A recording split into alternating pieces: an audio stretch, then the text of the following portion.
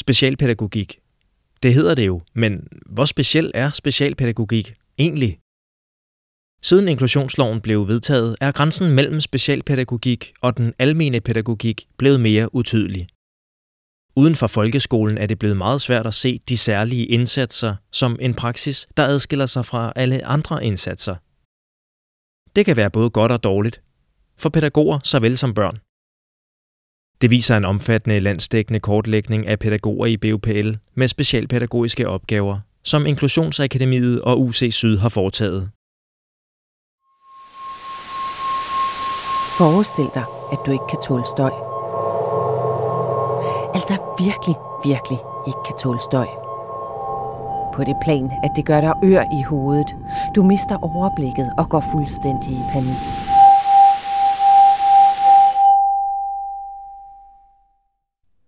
Forestil dig så, at du er 4 år gammel, går i en ganske almindelig børnehave med 22 andre børn i gruppen, som du nu er på tur med. For at komme over på den anden side af vejen, skal I igennem en rungende tunnel. Inden længe befinder du dig midt i det, du frygter allermest. Et inferno af støj. Panikken sætter ind, og du mister kontrollen, bryder fuldstændig sammen og må følges hjem. Hvordan kan det her være godt for dig, for de andre, ja for nogen eller for noget som helst? Og hvad har det med specialpædagogik at gøre? Det har en af forskerne bag en landsdækkende undersøgelse af pædagoger, der arbejder med specialpædagogiske opgaver, et bud på. Hør svaret senere i denne episode.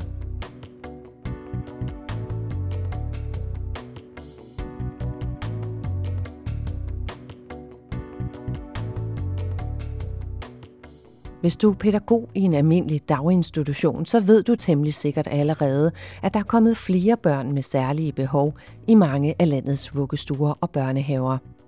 Det er der efter inklusionsloven blev indført i 2012. I takt med, at nøglerne er blevet drejet om på specialinstitution efter specialinstitution, er en stor del af opgaverne med at tage sig af de særlige børn derfor havnet i hænderne på almene pædagoger. Men hvordan griber de det an? Og har de kompetencerne og rammerne til at løfte opgaven? Det er noget af det, som BUPL gerne vil have svar på, og som derfor ligger til grund for en stor undersøgelse med den meget lange titel. Et signalement af specialpædagogisk faglighed. En undersøgelse af pædagogers varetagelse af specialpædagogiske opgaver. Det er jo første gang, at der bliver lavet en undersøgelse af, hvordan er det specialpædagogik og specialpædagogisk praksis ser ud, når det er pædagoger, der gør det? Fortæller cand.pæd. Bent Madsen. Det er ham og andre fra det faglige netværk, Inklusionsakademiet, samt forskere fra Professionshøjskolen UC Syd, der har stået for undersøgelsen, som er gennemført i perioden juni 2016 til maj 2017. Forskerne har brugt 2 metoder for at forsøge at kortlægge den specialpædagogiske praksis. Den ene er en kvantitativ metode. Den består af spørgeskemaer sendt ud til kommunale chefer og til BUPL-pædagoger, der varetager specialpædagogiske opgaver. Den anden del af undersøgelsen er kvantitativ. Den består af 6 individuelle interview med kommunale chefer og af 11 fokusgruppeinterview blandt BUPL-pædagoger. Lad os lige starte med at få styr på begreberne, fordi der er jo socialpædagog, specialpædagog, inklusionspædagog, ressourcepædagog osv. Hvad er det, vi taler om her? Ja, jamen det er fuldstændig rigtigt. Altså, der er så mange begreber, som er i spil, og hverken pædagogerne eller deres chefer eller oppe i forvaltningerne gør man noget særligt ud af at skelne imellem, altså hvad er almen pædagogik, hvornår er noget specialpædagogik, hvornår er noget socialpædagogik. Og der viser vores undersøgelse jo en interessant tendens, nemlig at man på dagtilbudsområdet faktisk ikke skelner særlig meget imellem sådan, hvad er almen pædagogik og hvad er specialpædagogik. fortæller Bent Madsen, der for øvrigt er tidligere leder af Nationalt Videnscenter for Inklusion og Eksklusion og er uddannet lærer, men som nu arbejder selvstændigt under forskernetværket Inklusionsakademiet. Der arbejder vi med forskningsprojekter og udviklingsprojekter. Vi laver evalueringsopgaver. Ifølge Bent Madsen er årsagen til, at man ikke længere skelner så meget mellem almen og specialpædagogik i dagtilbudene, at der er rigtig mange overlap imellem de to indsatser i hverdagen. Det er både godt og skidt. Fordi det er sket alt for hurtigt, således at alt for mange tidligere specialbørn er kommet ind til nogle pædagoger, men især til nogle lærere, som slet ikke har været forberedt. Dagtilbudsområdet, de har været meget bedre til at omsætte specialpædagogiske indsatser til nogle særlige tilbud, hvor man arbejder med de her tidligere specialbørn, hvor man arbejder med dem i forhold til en almen børnegruppe. Der har dagtilbudsområdet været frontløbere i hele og har kreeret nogle vældig gode løsninger med nogle nye organiseringsformer, nogle nye samarbejdsformer. Det vi kan se i undersøgelsen, at en pædagog arbejder aldrig alene. En pædagog står aldrig alene med en opgave, selvom vi kan se undersøgelser med, at de står tit alt for alene med store børnegrupper, men man arbejder i teams på en stue omkring en børnegruppe, så det er en kollektiv praksis, og der adskiller dagtilbudsområdet sig radikalt fra skoleområdet. Altså undervisning, det er en individuel lærercentreret praksis, hvor der står én lærer, én klasse, ét fag, én lektion. På dagtilbudsområdet kan man arbejde meget mere fleksibelt. Der er også en anden måde, som pædagogerne i daginstitutionerne griber de specialpædagogiske opgaver an på, som adskiller sig fra den måde, som specialinstitutionerne og de tidligere støttepædagoger greb opgaven an på, siger han. Der er nogle markante træk i pædagogernes tilgang, fordi for det første, så siger de, vi har ikke brug for alle de her diagnoser, alt det der med, at børn er kategoriseret og beskrevet med nogle særlige egenskaber og individuelle behov. Vi tager udgangspunkt i og ser barnet foran os. Og der går de jo altså sådan virkelig i rette med diagnoserne og psykologerne, fordi de er meget på vagt over for, hvis psykologerne sådan går ind som eksperter i pædagogik, der markerer de altså et pædagogisk domæne og siger, vi er pædagoger, det er os, der ved, hvad et barn har brug for i praksis osv. Altså barnets alsidige udvikling. Der er et begreb, som går igen. Pædagogerne siger, at vi arbejder med børns livsduelighed. Og livsduelighed er nemlig det der med, ja, man skal ikke bare du til skolen. Altså, de går jo fuldstændig op med det der med, at børn absolut skal være skoleparate. Nej, børnene skal være parate til livet.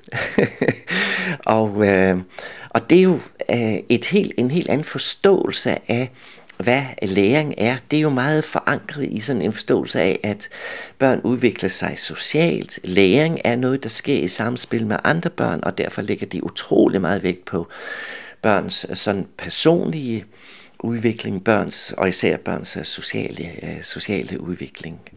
Men hvor er det, at specialpædagogikken kommer ind i hele det her?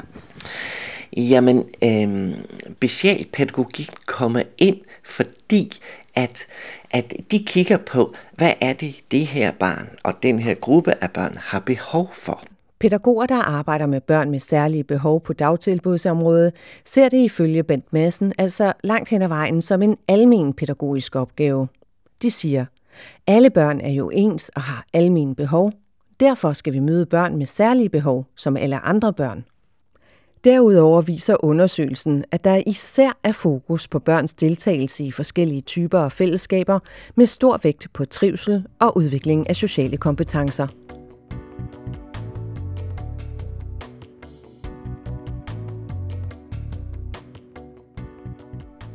Jeg vil rigtig gerne se et helt konkret eksempel på, hvordan pædagoger arbejder med specialpædagogik i en almindelig daginstitution, så jeg tager til Køge.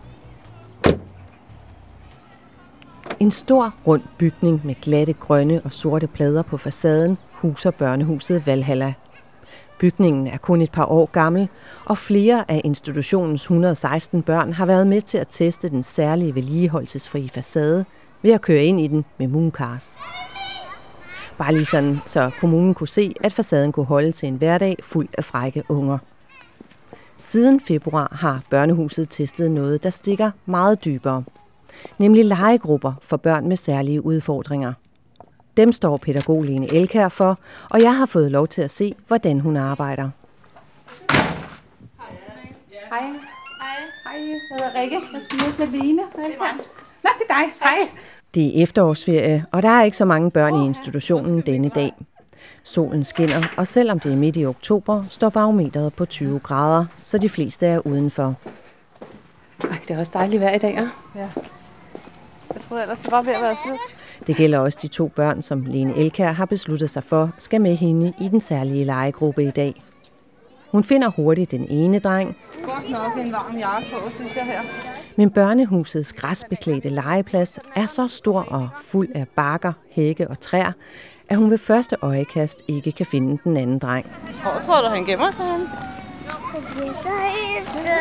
Ja, han gemmer sig et eller andet sted. Ja, det skal den vej. Den vej. Jeg skal lige sige, at jeg har lovet at holde børnene helt anonyme af hensyn til både dem selv og deres familie. Så hvis du hører nogle mærkelige fraklip undervejs, er det simpelthen fordi, jeg har redigeret deres navne ud af optagelserne. I det følgende har jeg valgt at kalde de 2 børn for Nor og Isak. Jeg kan ikke se ham. Hvor er han? Vi må lige gå rundt og lede efter ham. Efter en tur rundt på hele pladsen finder vi Nor, der er i gang med at lege sammen med nogle af de andre børn.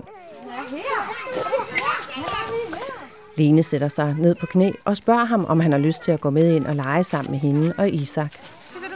Så vi sætter kurs mod de indendørs faciliteter, hvor der er mere ro. Lene Elkjær har været ansat i børnehuset Valhalla i 14 år. Hun er uddannet pædagog og Bartholomew-terapeut. Og så er jeg i gang med en efteruddannelse i systemisk og narrativ pædagogik, som også omhandler meget, hvordan vi hjælper de her børn videre, som har nogle udfordringer. Hun er ansat som pædagog i en stilling på 28 timer om ugen, og siden februar har hun derudover arbejdet med de her små grupper af børn, der kræver en særlig indsats. Jamen, jeg har lavet nogle legegrupper, hvor jeg har været rundt på de forskellige stuer og spurgt, hvilke nogle børn de ser har rigtig svært ved at lege. Vi har andre grupper, vi har sproggrupper, vi har motorikgrupper, grupper for børn, som har alle mulige forskellige udfordringer. Men jeg har bare observeret igennem de sidste flere år, at lege, det er det, børn har rigtig, rigtig svært ved, eller mange børn i dag har, som har sociale udfordringer. Hvad er det, der foregår i de legegrupper? Jeg bruger rigtig meget det at sætte ord på børnenes initiativer, sætte ord på, hvad de gerne vil.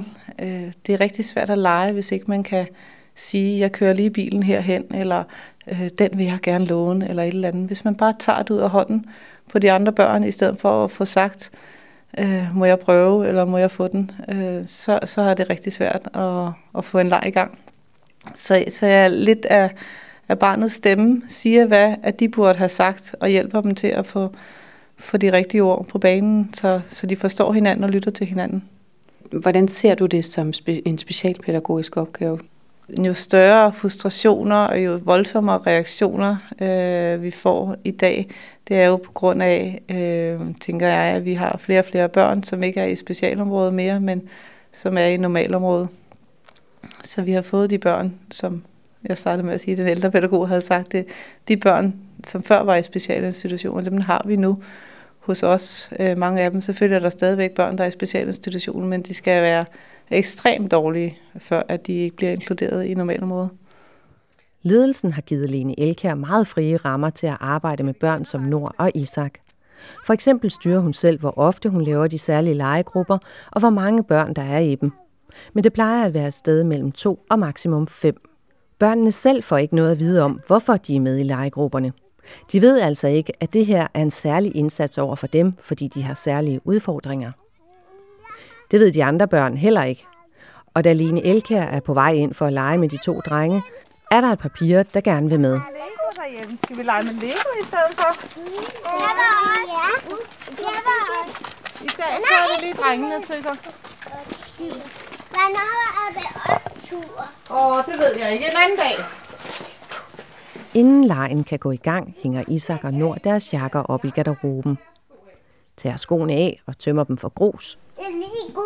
Det er flot. En flot gulsten. Og får tisset af. Husk at løfte brættet. Så lister Lene Elkjær sig ind efter noget legetøj på en af stuerne, hvor der ligger nogle børn og sover. Jeg henter det bare. Vi går ind på en anden stue, hvor stolene er sat op på bordene og tingene sat på plads i en reol. Lene Elkjær stiller kassen med Lego og et legehus på det blå linoleumsgulv, og så går legen i gang. Ja, det er klart. Nord finder en ko og en kalv i kassen. Hvor er kronen? Der var en ko. Ja. Han kaster rundt med kalven. Lene blander sig en gang imellem. Nej, lad være. Stop. Jeg vil ikke have det. Det er dyrlæge. Det er dyrlæge. Isak beslutter sig for, at en af legomændene er dyrlæge, og kommer kalven til undsætning. Det er dyrlægen, der hjælper den lille kalv. Det er der samme snape. Til kronen.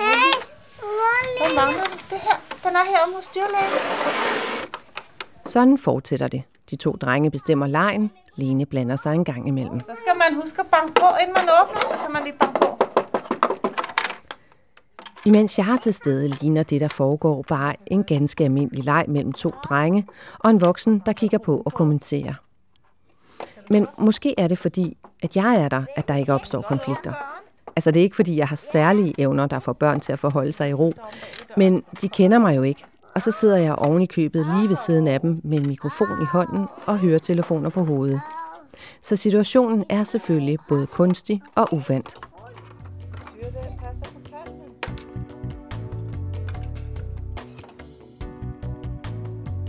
Da jeg senere på dagen ringer til Lene Elkjær for lige at stille et par opfølgende spørgsmål, fortæller hun mig, at lige efter jeg forlod dem, opstod der en situation, hvor den ene dreng tog et stykke legetøj ud af hånden på den anden, og så var der ballade.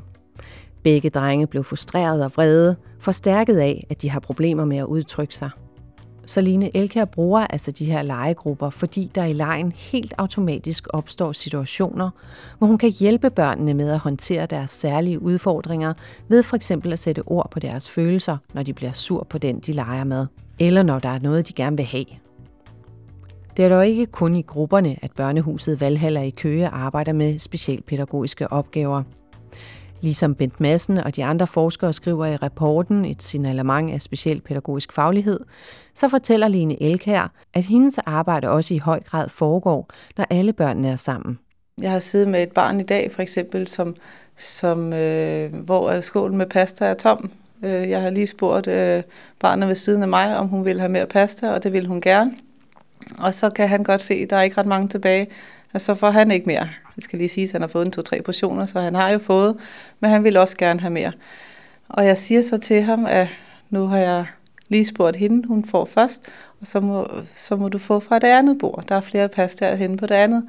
Og så begynder han at skrige og græde og er helt ulykkelig, og jeg giver så pigen pastaen og siger, du skal prøve at gå over og spørge ved det andet bord, om du må få deres pasta. Og jeg siger så sætningen et par gange, må jeg få pasta, skal du sige. Så får han hekset færdig med hans gråd og får gå over og får spurgt rigtig flot, må jeg få pasta? Og han får jo skålen og går hen og smiler over hele hovedet, fordi han kommer tilbage med en skål fyldt med pasta, som han kan få noget fra. Og børn, som ikke har de her voldsomme reaktioner, vil jo bare have accepteret, nå ja, jeg får noget fra en anden, eller vil bare have sagt, jeg vil også gerne have mere. Og det er der langt fra alle, der har kompetencerne til at kunne udtrykke sig og fortælle, hvad de har brug for, uden at det fylder alt for meget. Det er voldsomt. Går det ikke ud over de andre børn, at der er nogle børn, der fylder så meget og tager så meget opmærksomhed? På nogle punkter kan det jo godt gå lidt ud over dem, det kan det. Men vi prøver jo også at bruge det til, at det er godt at lære, at vi ikke er ens. Også Bent Madsen mener, at udviklingen kan være til gavn for de, i gåseøjne, almindelige børn. Det har han et eksempel på. For da ham og de andre forskere indsamlede viden til projektet, brugte de spørgeskemaer og interview. Under et af interviewene fik han den sande historie om pigen, der ikke kunne tåle støj. Altså den, som jeg brugte som et fiktivt eksempel i starten af denne episode.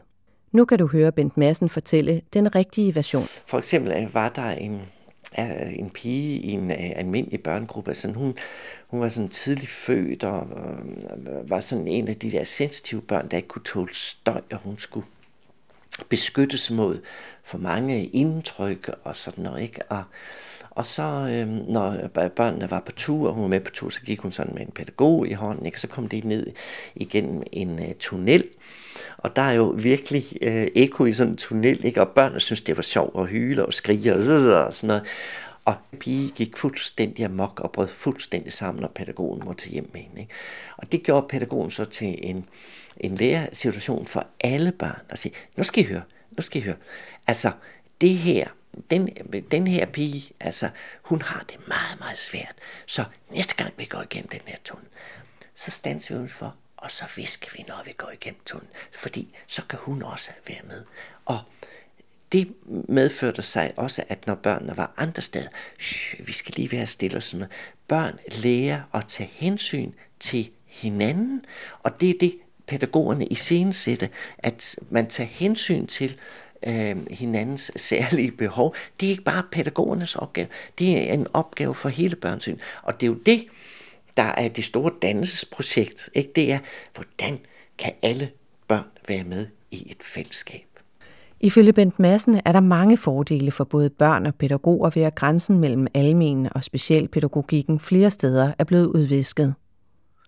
Det, der er en god tendens, og som har ført til som har været en gevinst for rigtig mange børn, det er, at børn, som tidligere kun mødte børn, der havde tilsvarende vanskeligheder, ikke? Altså, at der kan vi se, det havde en masse negative effekter kun at være blandt børn, hvor man så spejler sig i hinanden, og lige kunne vi se, at de her specialpædagoger, at deres forståelse af, hvad er egentlig et normalt barn, altså kommer i skred, at børn, som kun har gået i special børnehave, de bliver nemlig ikke mødt med særlig høje forventninger.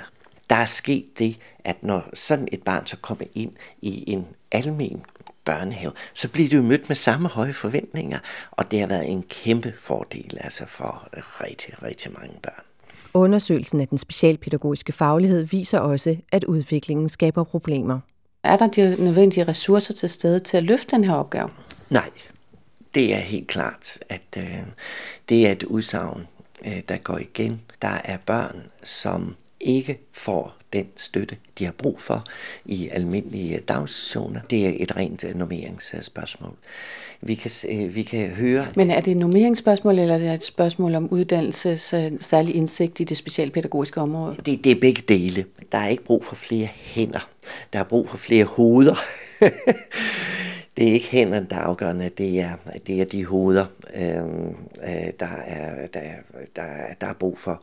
Så altså, fordi at man har fjernet den der særlige rolle, kan man sige, eller ændret den, ikke? Ja. Så mangler man simpelthen nogen med særlig indsigt. Ja, det gør man, fordi i kommunerne og alle mulige andre steder taler man om, det er så vigtigt at kunne overføre den viden, der skabes i specialinstitutioner, den må vi kunne bruge i almindelige børnehaver.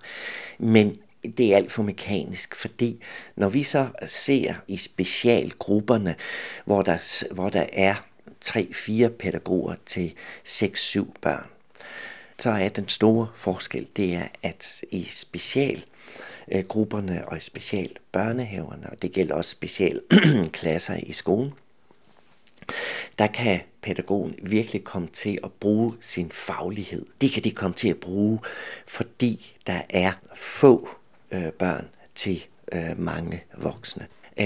Pædagogerne bliver meget rost, når de laver specialpædagogik i skolen. Der er tid til at fordybe sig. Der er tid til at tilpasse læringen og aktiviteterne til det enkelte barns behov.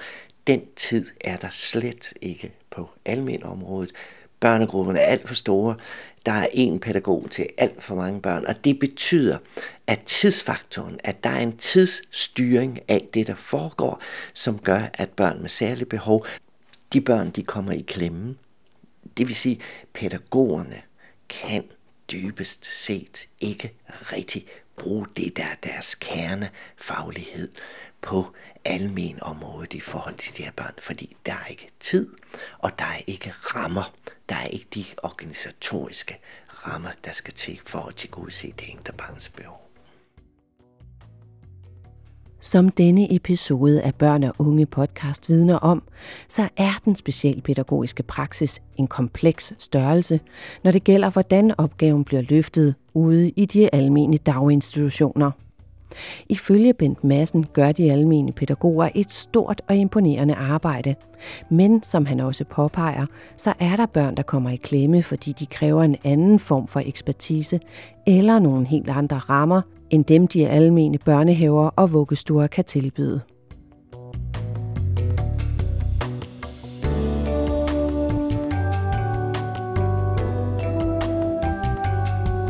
Det var Rikke Bergqvist, der havde talt med forsker Bent Madsen og pædagog Lene Elkjær. Du kan læse mere om resultatet af undersøgelsen i rapporten Et signalement af specialpædagogisk faglighed, en undersøgelse af pædagogers varetagelse af specialpædagogiske opgaver. Projektet er finansieret af BUPL's forskningspulje. I Børn og Unge nummer 10 fra 2017 fokuserer vi på, hvad der er sket med specialpædagogik i folkeskolen.